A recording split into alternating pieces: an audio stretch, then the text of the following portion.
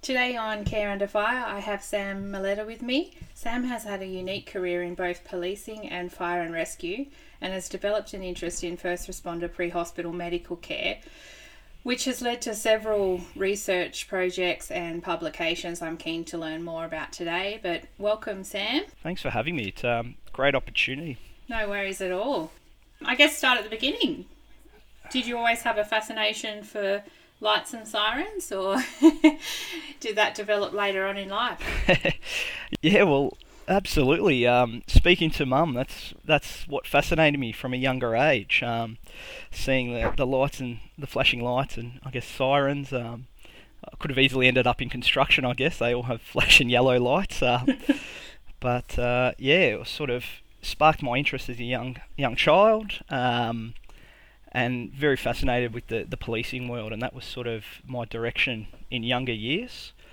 Nothing overly remarkable growing up, so I was pretty fortunate to be surrounded by a good family, a good upbringing.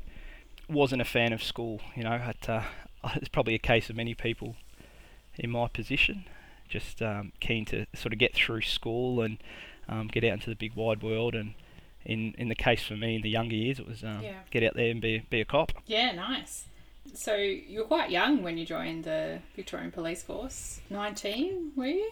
Yeah, so I actually applied out of high school, so I'll take it back slightly. Through sort of my high school years, I developed the interest in the fire service as well, and then got to the end of my schooling, finished year 12, and I sort of jumped between the idea of doing both, pros and cons for both, no doubt.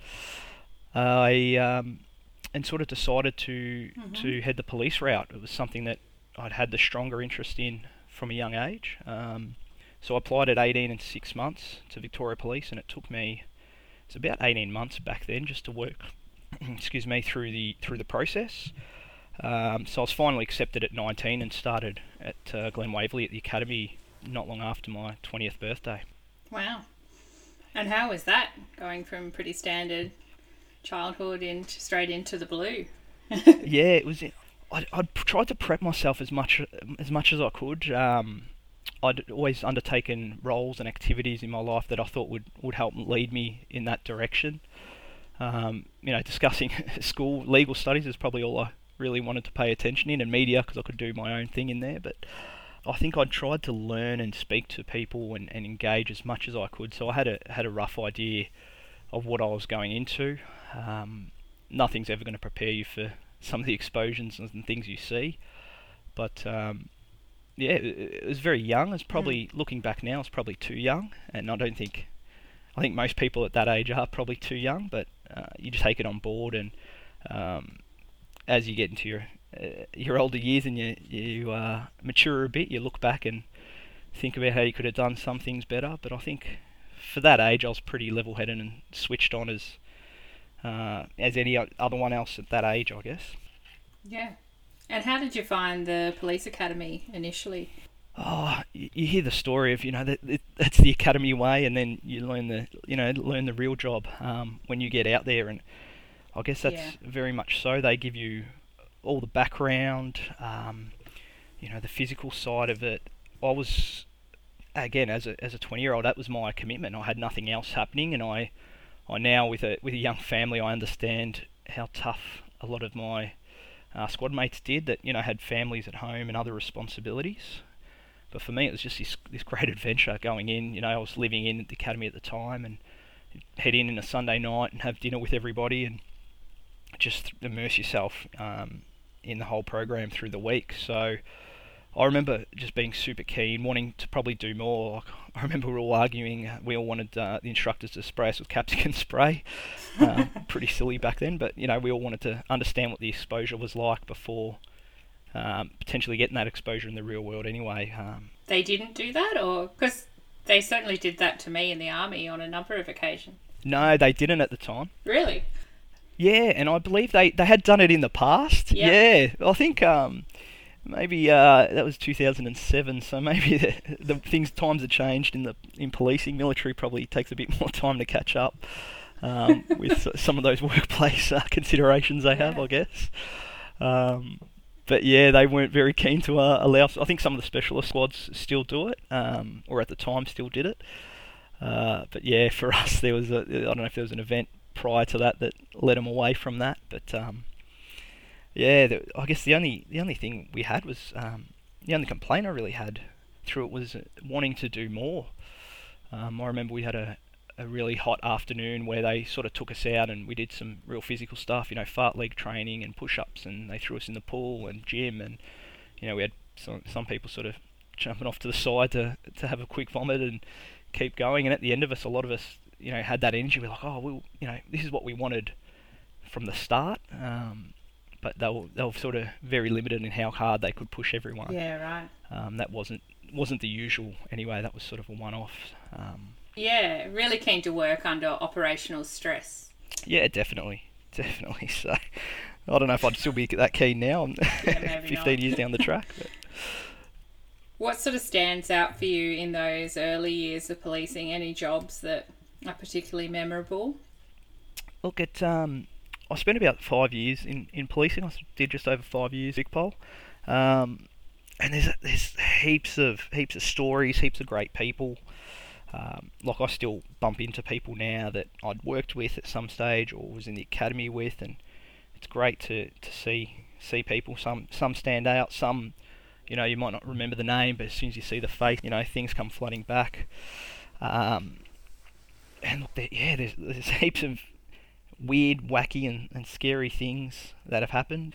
I guess a funny story that I remember, and bit of a very, very, very odd one, bit of an out there story. I worked at Melbourne East in the centre of Melbourne, in the CBD, and heading out to our cars one day, which were just parked on Swanston Street. For anyone that knows Melbourne, just down from the big train station. And we had a member of the public just alert us to an elderly gentleman down the road who was having a bit of issues. He sort of tripped over and was a bit unsteady.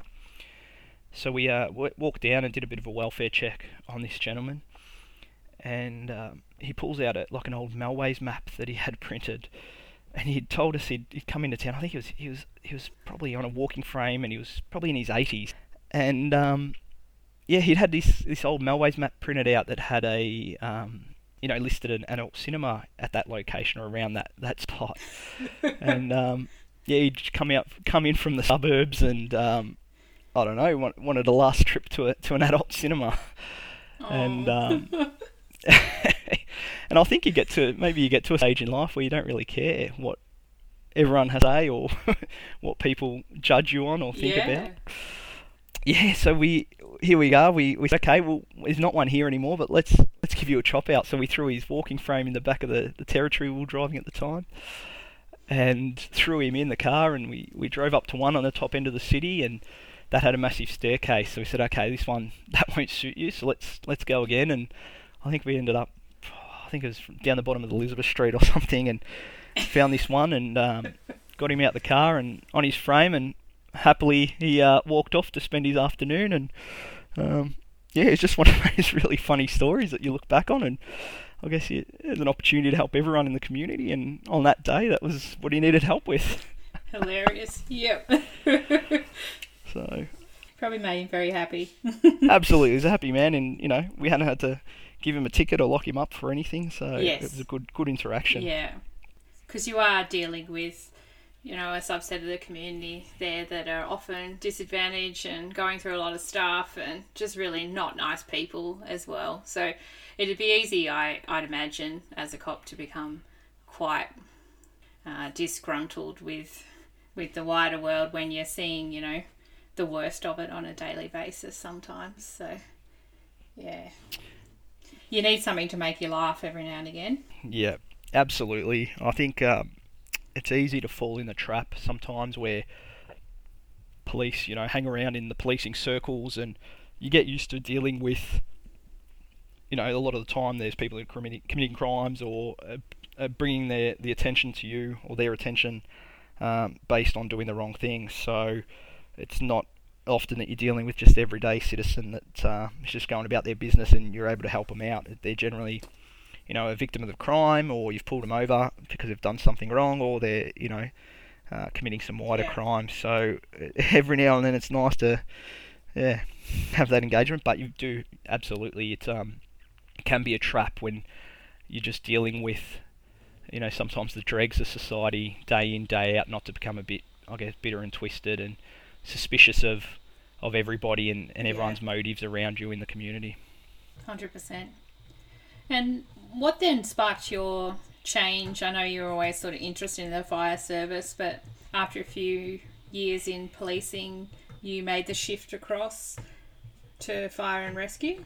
Yeah, I did. And I guess I went into the academy, the police academy, with that interest of within the fire services, as well, and I hadn't set a time frame, and I'd sort of said I'll get into policing and have a good crack at it, and if I'm not enjoying it or I want to make a change, that option's there. But I definitely didn't go into the police planning it. I was just aware of, that was another area of my interest. And I guess what really hit me, working in the city, we had a lot of police officers coming through on like temporary duties and doing upgrading, basically trying to, getting experience in, a sergeant's role before then applying for jobs.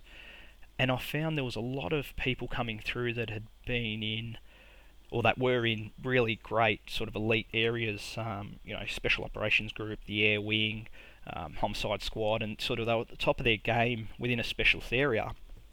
But then for some of them, whether the bucket gets full and they don't want to do that role anymore, or physically they may not be able to do that, they're getting older, they wanted to sort of have a change and go for a promotion. And I found all of a sudden I've seen all these people that might have spent 10 or so years plus in these specialist areas having to come back out and work Friday, Saturday night in the city, dealing with the drunks, back on the beat basically, almost back in that general duties, dealing with all the paperwork and those stresses. And that was sort of part of the reason that sort of sparked my interest. And also the lack of paperwork, I won't lie. It's great in the fire service not having the level of stress and paperwork that is placed on you from policing. So I started looking at what the fireys were doing. You'd see them out at calls and at different incidents, and they just appeared to have a really good working condition and work-life balance. And that was something that I sort of attracted me, and the future, what that was going to offer me, as I had a family. I didn't have a family at the time, but I was with my now wife, long-term girlfriend at the time, and it was just looking for the future and what would give me a better lifestyle and some better conditions. So what was that initial fire service training like? You guys took on a responsibility for rescue and scene response as well? Yeah, so it was a bit of a different experience, I guess, to the police force, where going in, it was all males in my fire service squad, so that was a little bit different already from the police force, where we were sort of close to a 50-50. And we're also all the live-out course, so at the time everyone lived out, so you commuted in, and everyone, it was generally old. I was still sort of one of the youngest at 25, and I think we had a couple of 24-year-olds, but I found it just that little bit different. I don't know if because I'd gone through the policing and I'd had that fun and experience, I found this a bit different, but everyone was sort of had those commitments at home that they were also had on the side, that they were worrying about on the side, and we're all travelling in, so a lot of, weren't keen to necessarily hang out and spend too much time outside of work because you had lives to get back to.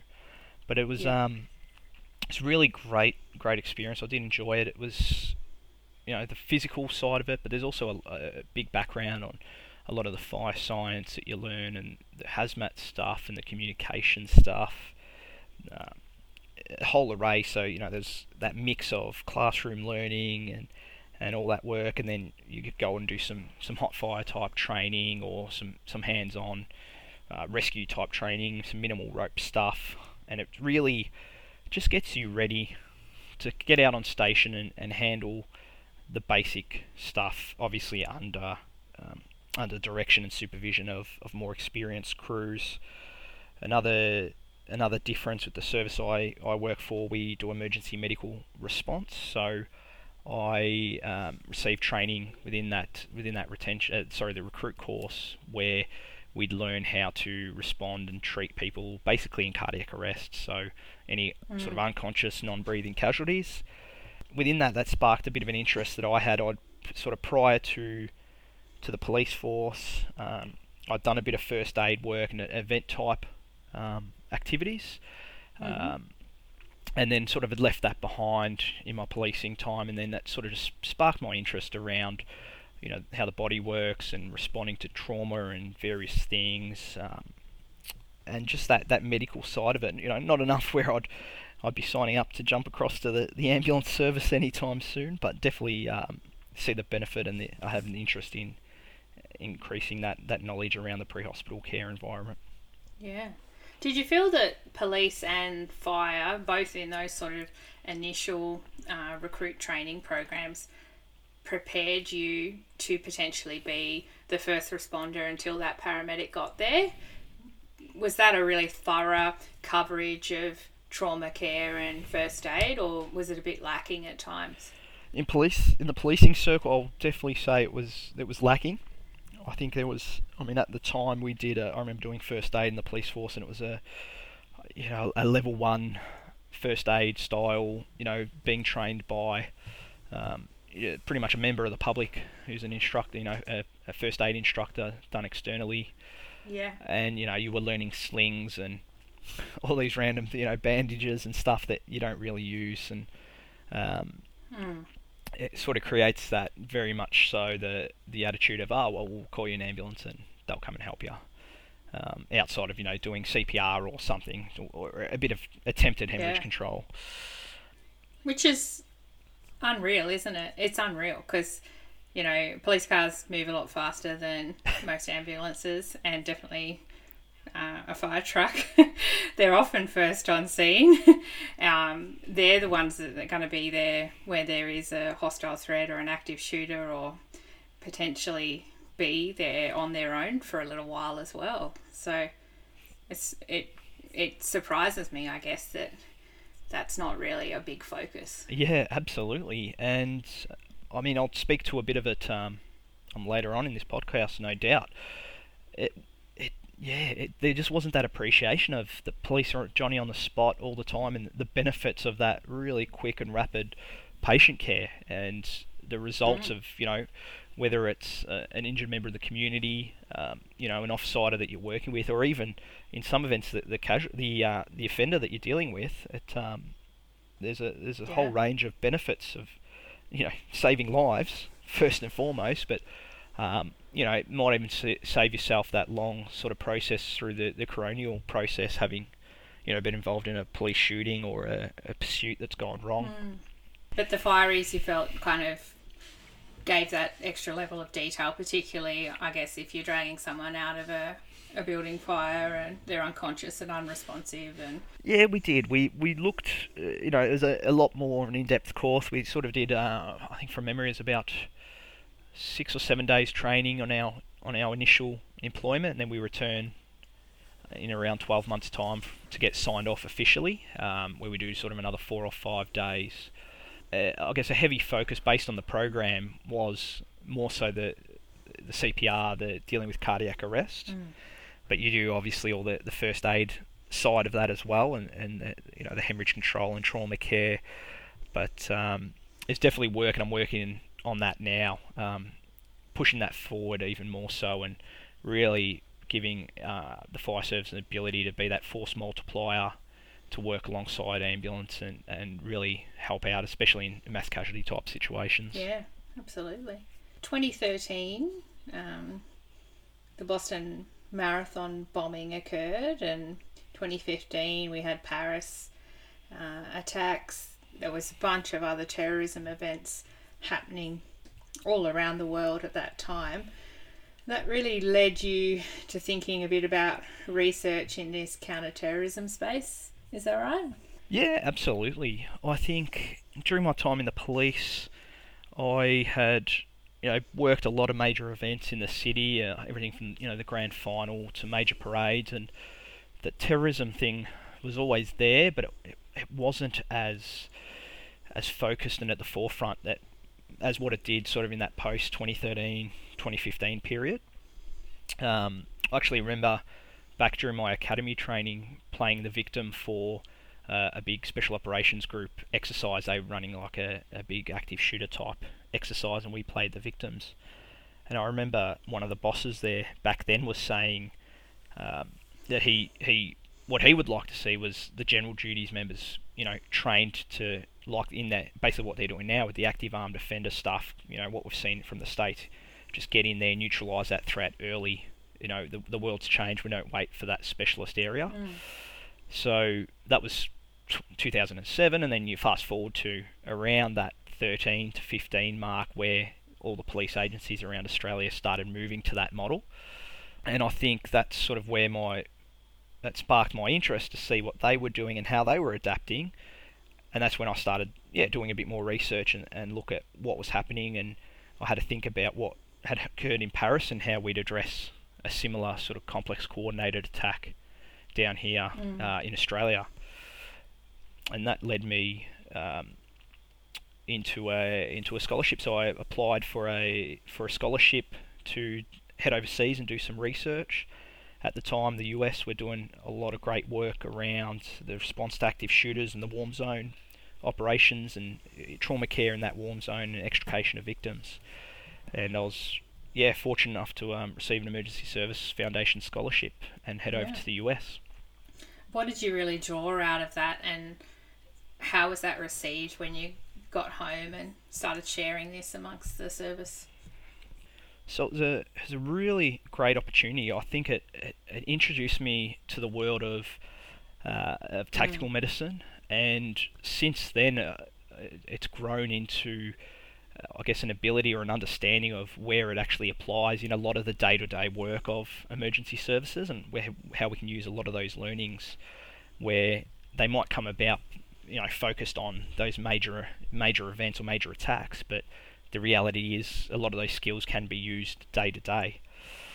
But it was a really good opportunity. I was on the ground in Las Vegas 2 weeks after the Route 91 Mandalay Bay shooting that people would probably be aware of, where the offender fired a high-powered weapon into a festival crowd. And that was just by chance. So I'd already planned to meet the police and fire agencies there to discuss their plans for these events. As it turns out, I turned up, and it wasn't a case of what we would do, it's what we did. So that was very fresh and raw, and it was I'm really grateful for the opportunity. It happened, again, it was all by chance. That the crew that I rode along with and the chief that I was meeting with, they'd all been involved. They worked that night, so it was all very real and very, very raw for them. Yeah, nothing better than hearing it from people who've just recently been there and dealt with that. And it'd almost be neglectful to not learn from that, not take those lessons, learn and try and improve what we're doing here.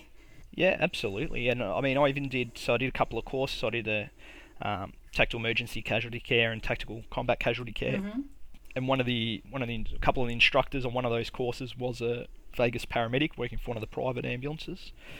And even getting their story of the night and what they experienced and the realities of, they discussed the triage and how things like triage tags and that at times like that just go out the window because the sheer volume and movement of people, they couldn't coordinate that many patients using the systems they had in place. And also I guess the confusion that it creates where they've had victims running off and trying to get to safety, but then when they'd get to a hotel or something down the road, they'd call in 911 for help. So then all of a sudden the call centers are getting calls from multiple people throughout the Vegas Strip that have been shot, so they don't know if it's related to that first scenario or if it's part of a coordinated multi-site attack. So that was a very, very good experience to pull those learnings, and I think the agencies did really well based on what presented that night. It was Yeah. Very challenging situation. Very complex, absolutely. So around that time, you got a position with TACMED as well, and really started developing your already extensive skill set in that policing, fire and rescue space, and focusing on the casualty care aspects. Yeah, I did. I still pinch myself. I was really fortunate to get a Guernsey with the team, so they were looking for instructors about that same time, and I'd done a lot of the training that similar styles of training that we deliver with TACMED. So it was an opportunity when I interviewed with them, and I discussed my background and what I'd done in the States and what I'd learnt. It was just a perfect fit for me to start doing some work with them, and it's been amazing. So they're a really great supportive team, and I just work with some incredible people that have served time in militaries, both Australian and international. Some really great paramedics and first responders, and I find that times that no matter what I deliver some training and hopefully impart some knowledge on participants, but a lot of the time I'm also learning amazing things from the people I work with. It's a really high caliber of individual they've got training, and it's been really fortunate. I consider myself very lucky to be part of that team. Yeah. So, I mean, you mentioned Matt Pepper. I spoke to him just recently about what he learnt during Lint and after that with his international scholarship and studies. I suppose around that time, the idea of paramedics and working in a warm zone or where there was still an active shooter threat was a little bit radical for most of the services across the country, but also necessary to save lives, in that if we haven't got anyone doing that life-saving hemorrhage control and those manoeuvres, then by the time you get those patients to a safe space, they have died. So I'm really keen to know what your work in warm zone operations and sort of how we can progress those concepts. Yeah, absolutely. So it was pretty much going back to the scholarship. That was the real focus of the scholarship. I'd met with the High Threat Response Program out at Arlington County, which is cover the Pentagon just outside of DC, and they sort of really they started and really spearheaded the Rescue Task Force concept, where for the first time of seeing those paramedics and firefighters forming up teams with the police as a force protection element and heading into a warm zone to actually quickly assess and treat and extricate those patients. And they'd seen a deficiency through training and exercises where that didn't occur, and then they developed that concept and saw the benefits of getting in there and rapidly treating the patients. And it is a difficult shift, because I guess you have your paramedics and firefighters who don't necessarily sign up to be going into active shooter hostile type events, but the reality is there's times where they find themselves at those events anyway, so they might end up in the warm zone before they've had a realization or the information's come through that that's occurring and they are under threat. So I think it's really important for people to see the benefit of it. You look back to what changed a lot of this, and it was the Columbine shooting, where there's probably there was a lot of lives that were lost based on just an inability to access people within that setting. The crews at the time did what the current procedures were in the training, so I'd fault no first responder that was there, but we've been able to learn from that and adapt. And I guess with a lot of things in Australia, we're really fortunate that we haven't had the array of active shooter events that the US have, or the terrorist activity that we've seen in the UK or France.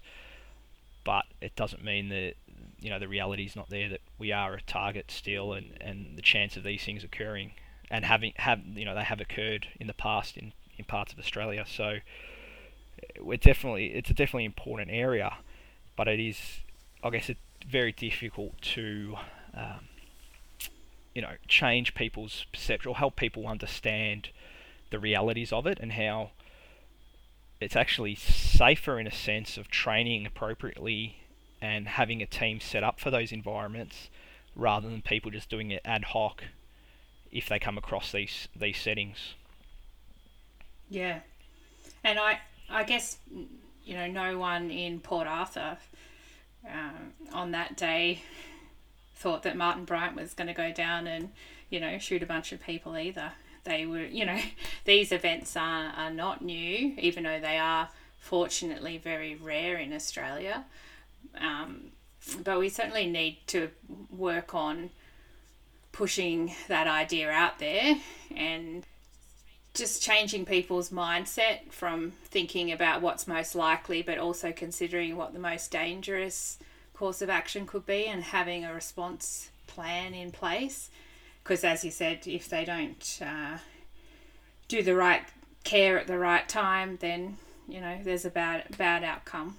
Yeah, absolutely. And I think there's a lot of thoughts and ideas that that's a policing role and it's a policing area, but we know police are understaffed a lot of the time. They're going to have their own priorities around stopping that threat. That they can't be relied on to then deal with the potential for those mass amounts of people that are laying there requiring help. And I know more so from a firefighting angle, where, it's we don't do might not be interested in a warm zone, and I understand the concerns around that, but I mean, we walk into fires, we go into burning structures, we go, one of the most dangerous things we probably do is day to day just on stopping at an accident on the freeway, and with cars coming at you at 100 kilometres an hour. So there's always going to be a level of risk, and it's about how you mitigate and address those risks, and by having teams that can work together and trained to work in those environments, and a clear understanding of when to withdraw, when not to enter. I mean, that's got to be a lot safer than just people, as I said earlier, just doing it ad hoc because they find themselves in the setting and people are needing help. And just tell me a little bit about the CrashMARCHE concept that you developed. I think it's a really interesting one. When I did my paramedic degree almost 20 years ago now, I'm pretty sure when we were responding to a car accident, we were just taught handbrake on, ignition off. If there's a hazmat sign, wait for the fire brigade. And that was about the total of that education. But you've really developed this mnemonic where you can look at scene safety and patient care simultaneously, so that things that are really important for safety of first responders and the victims happen, but not at the expense of patient care and vice versa.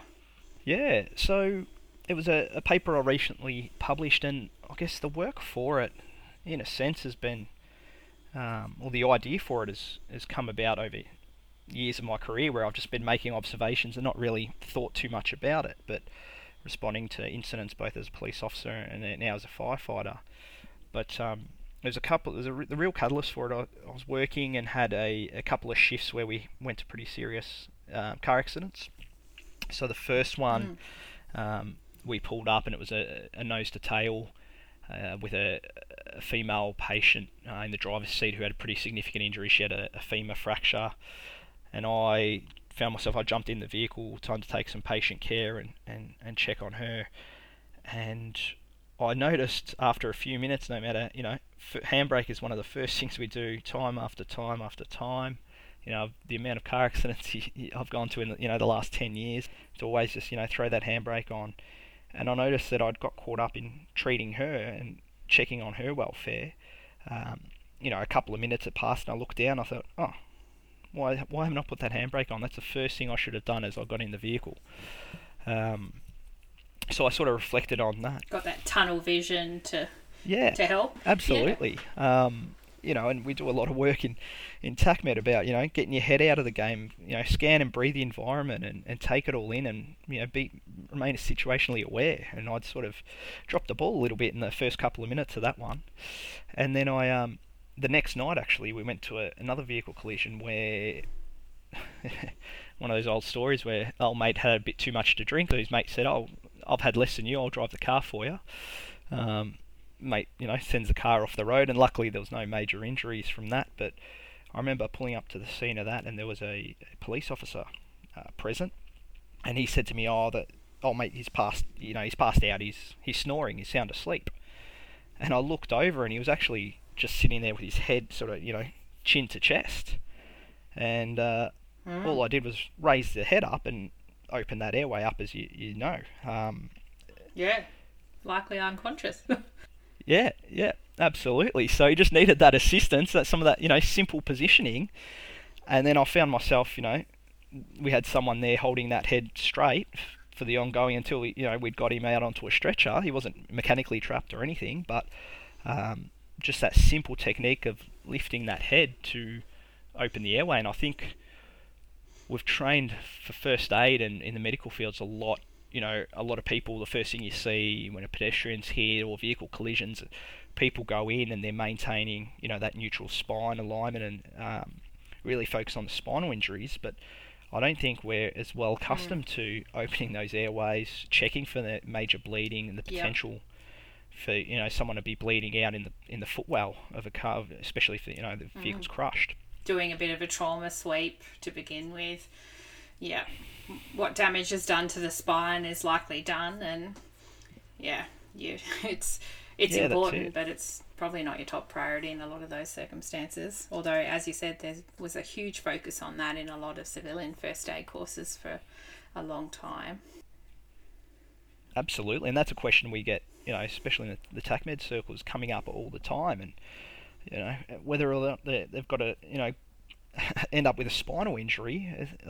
It's more about, are they going to live at the end of this? And if they're going to bleed out or their airway's not open, there's a fair chance you'll lose someone with or without that spinal injury. So it was interesting. I just had those two cases in close succession, and I found myself, it was like 2 or 3 in the morning, sitting in the locker room thinking about how to focus on that patient care, but also the scene safety, and what's a tool that we can do. And I use the MARCHE primary assessment in my own head, because I've done, obviously, from what I've learned in the US and now training at TACMED, and I find it's a really good primary survey for that trauma setting. Yeah. And it was odd that I'm sort of sitting in the locker room and come up with, well, what if I use MARCHE? Can I add a scene safety sort of element to it? And I literally just jotted it down on a bit of paper and said, yep, that's it. And then I'll that sort of got it out of my mind. I was happy with that, and then went about my business for the rest of the night, and then started working on a paper, and have been fortunate enough to have it published. And now it's sort of, I'm just trying to share it and share the information on it. Really hoping that it gets picked up. Yeah, and I guess for those listening who aren't quite sure of that acronym, MARCHE is stemmed from TCCC and out of the US, response to major trauma, so massive hemorrhage, airway control, checking out what's happening respiratory wise, circulation, and then head injury and hypothermia and extrication at the end. And you're basically talking about making the scene safe alongside doing all that. Yeah, absolutely. And, being aware of other things and things I've learnt through my time in the fire service, airbags and alternate fuel, needing to leave access for our rescue people to get in there, removing smart keys from, vehicles, having an ability to fight a fire if there is someone trapped in there. And, the big one that I forgot that day, which, was a bit of a catalyst in this, handbrake, chock those wheels, make sure that vehicle doesn't roll down the road. Have you been to any MVAs with like a Tesla vehicle or a full battery on fire? Because I have heard that they just burn and burn until they burn out. Is that right? Yeah, I've been fortunate. I haven't actually had responded straight to one, but that's definitely a really concerning and emerging area. It's a bit of a case of technology advancing before we've really figured out how to deal best with them. Yeah. And they're fairly robust, but what you find is once you have that damage done to the battery and the thermal runaway event, you basically just need to punch a heap of water onto those fires to control them. And there's still a lot of research out and ideas being passed on or made on how best to deal with them. But you look at some of the statistics, both in Australia and overseas. Like I think New York City, it's just New York itself has had a heap of fatalities based on not so much vehicles, but those electric scooters and different than bikes that are in buildings that catch fire. Yeah, right. And how quickly they develop and they've led to a lot of fatalities overseas. So it's definitely a concerning area that there's a lot of work being done on. Because there's a lot more of them around now, but we're not used to it yet. So yeah, interesting. Watch this space. Sam, just tell me a little bit about that fire as a weapon concept that you've developed and published on. Yeah, so that was it actually stemmed from a uni project that I did. So I was studying some terrorism and security studies at uni and had an assignment where I floated the idea of looking at the topic of fire as a weapon, which is it's been around for a few years, but it's gaining a lot more traction in recent times internationally. And so I basically just did an assignment on the risks that Australia faced with the use of fire as a weapon. So when I say fire as a weapon, it's the use of by some sort of violent actor, whether it's a terrorist or someone having a psychiatric episode, where they use fire basically to attack or complicate a response. So it's not just an arson incident where someone's trying to cover up a crime or do an insurance job. It's more about targeting of people, so it can be used as an ambush tactic or during a barricade to keep responding police from coming in.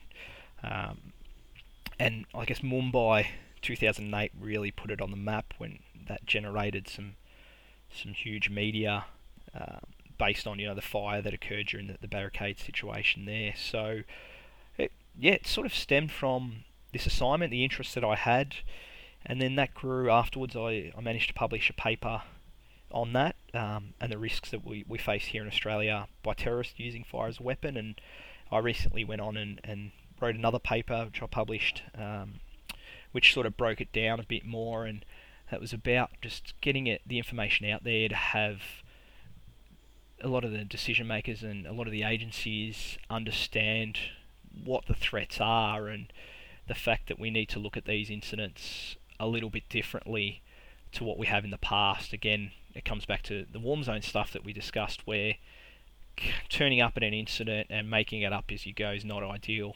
What work can be done in the lead up to actually prepare and have some planning and guide our first responders and those initial sort of frontline supervisors to guide their decision making to effectively help people and respond safely to these incidents. Yeah. What do you see our biggest risk to kind of first responders in Australia currently? We've learnt a lot over the years and we're always kind of advancing, but what are those big risks now in your mind? I think it's a bit of a human nature one, but I think complacency is a really big factor for the emergency services. I think that if you look at the events of really the last 12 months, I don't really remember a time where we've had so many police, and we've actually had ambulance, paramedics, and recently a firefighter as well, where they've been killed in the line of duty. There's always policing's would definitely hold the highest numbers for fatalities during their service over the years. But I think there's really concerning events that have been occurring, and I'm not accusing any of these people that have been killed that are being complacent, not at all. But I think we all need to be aware when working in the emergency services as a first responder, not to become complacent. I remember back doing booze buses. So after the police academy, you'd go out and do, a few months work in the line on a booze bus. And I remember back in those days, we had you had the option of wearing the covert ballistic vest. So that was something I wore, and a lot of people looked at me funny and said, "Oh, well, you're working a booze bus. You're not going, you're not chasing crooks." And I said, "Well, if I wanted to take out a big group of coppers, where would I head?" And chances are a booze bus on the side of the street's a pretty easy target. And that sort of attitude, I think I tried to keep that up and not become complacent in my time. If I was working the watch house, I'd wear my kit, so at least I had a firearm and baton and spray and things to protect myself if something come across the counter. Within the fire service, it can be, there's a trap where you may turn up to lots of alarms, and I think anyone that works in a major city's office blocks used to doing the evacuation. Someone's burnt toast or an alarm's gone off, and it's not about just just another one of those. It's keeping your mind active and situationally aware, so when that alarm that you might have done half a dozen of in the last couple of days turns out to be an actual job, you're prepared to actually respond accordingly and do what you need to, and you're not a deer in the headlights. Yeah. And I think that's a big one, and especially over time when you get used to, you get more comfortable in your role, whether it's as a paramedic walking into people's houses, in policing roles, just another vehicle intercept, or in the fire service, it's turning out for the third or fourth alarm for that shift. When you become too comfortable and complacent and just thinking it's all business as usual, that's a real danger, I think, for us. Yeah, always got to know where your exit is and how to keep yourself and your partner safe, for sure. Yeah, absolutely. And it's not always a violent or aggressive threat, but there's things that can get us all the time. We saw the unfortunate case in Victoria of the police members that were killed just working on the roadside. So there's so many things that can get thrown at first responders, that you really want to be aware of your surroundings. And again, anyone that's been injured in the past or killed in the past, I'm not saying any of that was related to complacency, but I think it's all just a reminder for us to remain really vigilant in the work we do. Yeah, having the right mindset to deal with whatever's thrown at you. In terms of risks to first responders and that complacency piece, what have you seen in your career that really makes you want to focus on that mindset of being alert and calm and able to respond in a functional way? Yeah, so there's heaps of situations that you deal with and you don't think much of, and you look back and think about the potential of how that could have easily escalated, and things can escalate through your own actions and how you communicate with people, or just naturally on the progression of the scene and how things play out. There was a story I have from my time in policing where I was just on a foot patrol, and it was just outside the station, and we were just working. There's a one-way street that we're walking on in Flinders Lane in Melbourne, and I just saw a guy riding up towards us on a push bike, so riding down the wrong side of, up the wrong way of a one-way street, didn't have a helmet on, and I was describing someone that sparked our attention.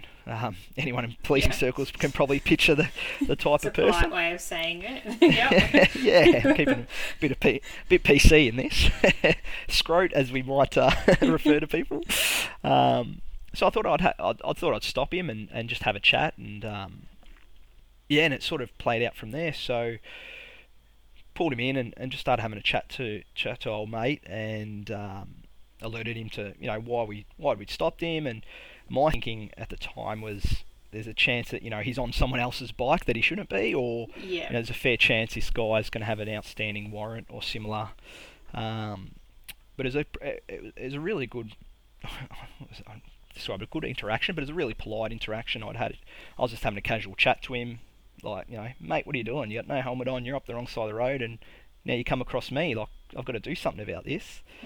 And we were just having a chat, and I was getting his details and running his name as we do, and it was pretty much just going to be a case of, shoot off, mate, off you go, take care, if there's no warrants or anything. And with that, one of the members I'd working with, who was sort of standing in the background and on a different angle, alerted to me that there was some odd shapes on his back. So with that, we've secured him, and we've actually located like a really long kitchen knife in a sort of a makeshift sheath on his back, strapped to his back. Yeah, right. And then we've taken him into the station and done a further search and located like another knife strapped to the inside of his short legs, under his shorts. Yeah, you're not carrying that to cut up your lunch. That's for another reason. Yeah, definitely. And having a chat to him, and he was basically on his way to see someone and settle a score. And it was I guess a really eye-opening moment in that something as simple as this guy hasn't got a helmet on, could turn into the potential for us to be stabbed, or if it had been 10 minutes, half an hour later, he could have been potentially on his way back from undertaking some sort of attack or assault on someone, and his demeanour then might have been, a paranoid one where he thought we knew what had gone on and he wanted to escape us to avoid apprehension. So that was just a really interesting one, and it just shows that everyday sort of interactions with people can lead to or can really be catastrophic events. So that was just one that's not played on my mind, but just always one that I think of the potential of how that interaction could have ended. Yeah, just being ready for whatever comes your way. Absolutely, because it's when the calls come through for an armed robbery or an assault that you're revved up, you're going to those scenes sort of anticipating what might occur, and the fact that you might end up in a scuffle or some sort of use of force situation. But these things are they present themselves at all kinds of weird and odd times.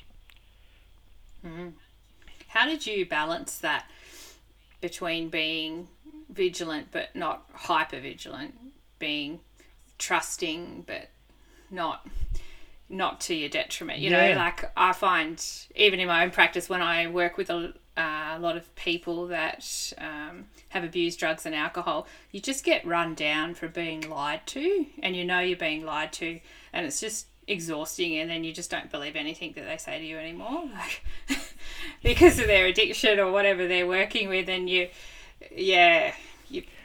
become a bit burnt out, I think, or there's the potential there for that. Yeah, it's always an interesting one, and I didn't have a long career in policing. I did 5 years, so it wasn't 15 plus that some veterans have, and nursing and ambulance, where you do become fairly bitter and burnt out sometimes by these dealings with certain elements of the community. But I found communication was always a big one, and it was that balance of stating your authority and being quite clear with people with the fact that you were there, you're in charge. This is what's going on. I'm talking to you for these reasons, but also coming at them at a level where I guess they're not necessarily threatened to get their back up straight away, but they feel like they're almost talked on, at a level where they can have some sort of interaction where they might gain the benefit of the doubt in some settings, But yeah, I think communications is just a huge one. It really is, and you go into situations, and if people are already angry and amped up, and that's the level you come in, it's always a lot harder to draw them back down and calm that situation. So if you're able to come in with sort of a bit of a calm, level head, have a few breaths, and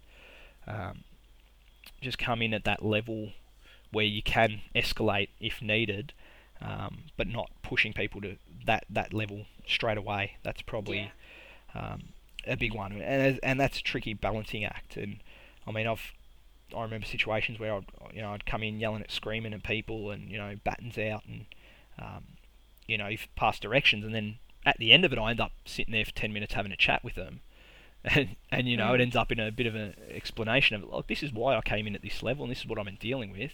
Do you understand now? And that was common, dealing with your alcohol-fueled violence and that through the city, where you'd get a group of guys that, might have just had a few too many drinks and not really a criminal or had much dealing with police, and all of a sudden they've been, told to sit on the ground or put on the ground, and, a few things of, a few actions by police, to detain them or to check them, but I think once you communicate why that's occurred, they're pretty understanding, in some settings, A lot of people still hate the police, but communication, I think, is just the big one. Yeah. What advice would you give others aspiring for that career in policing or fire and rescue, who really want to, like you, think outside the box and be able to respond to a whole variety of emergencies and develop themselves as a professional first responder? Yeah, so I think first and foremost, have a crack, and really take opportunities. So throw yourselves in and learning opportunities, and that starts, I guess, prior.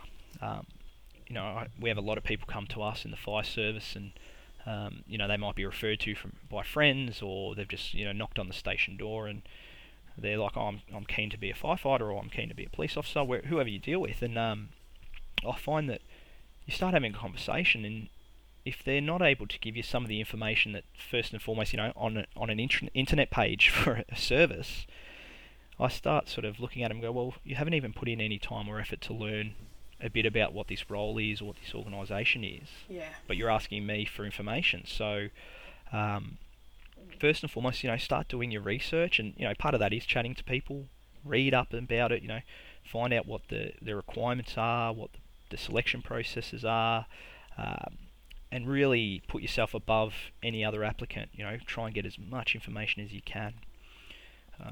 Once you get into the jobs, like I look back now at 20-year-old Sam, and I was probably still a bit immature and didn't have the wide sort of outlook on things.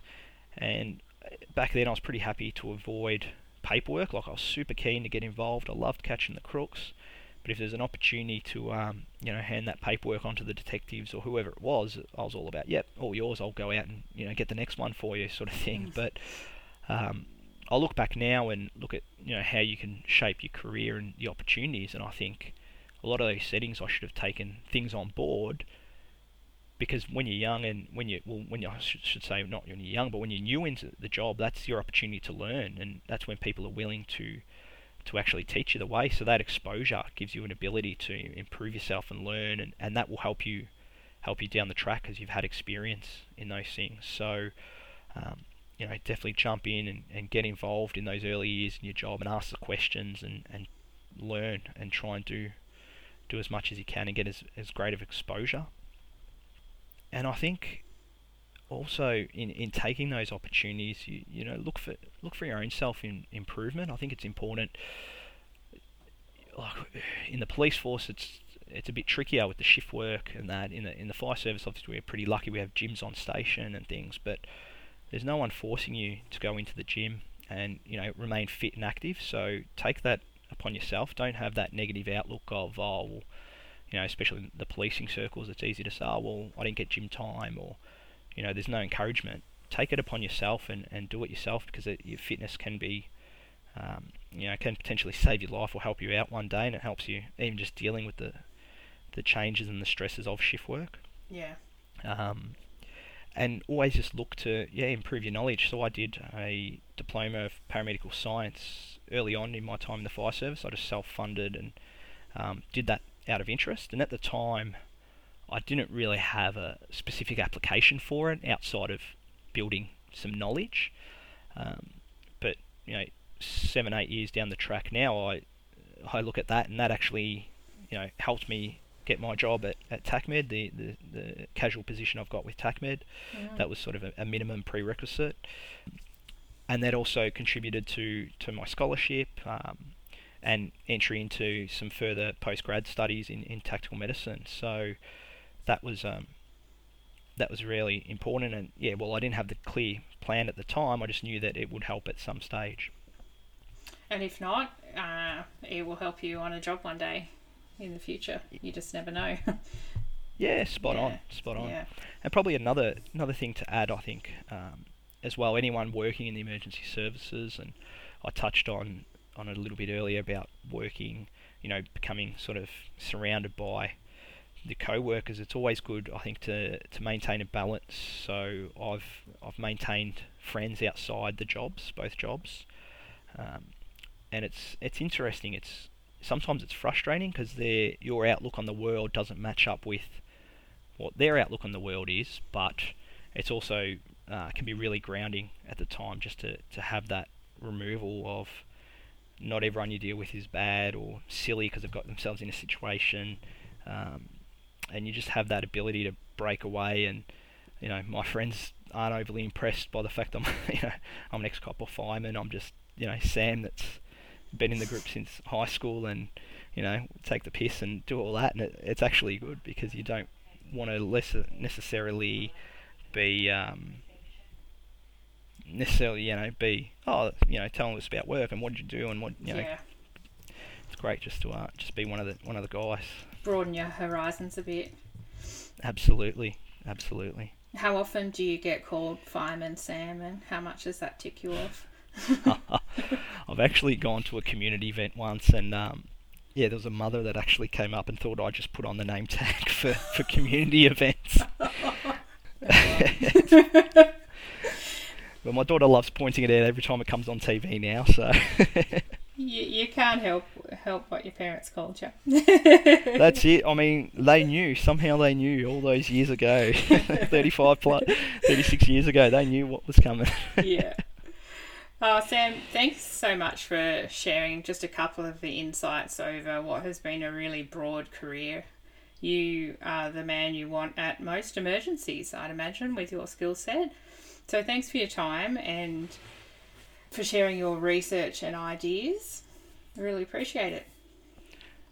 Thanks for your time, Em.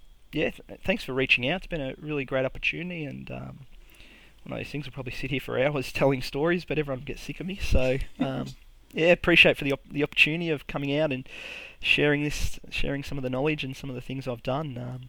Small person in a huge industry with a lot of great people around. So it's been a great opportunity to share a bit of my experience. Thank you.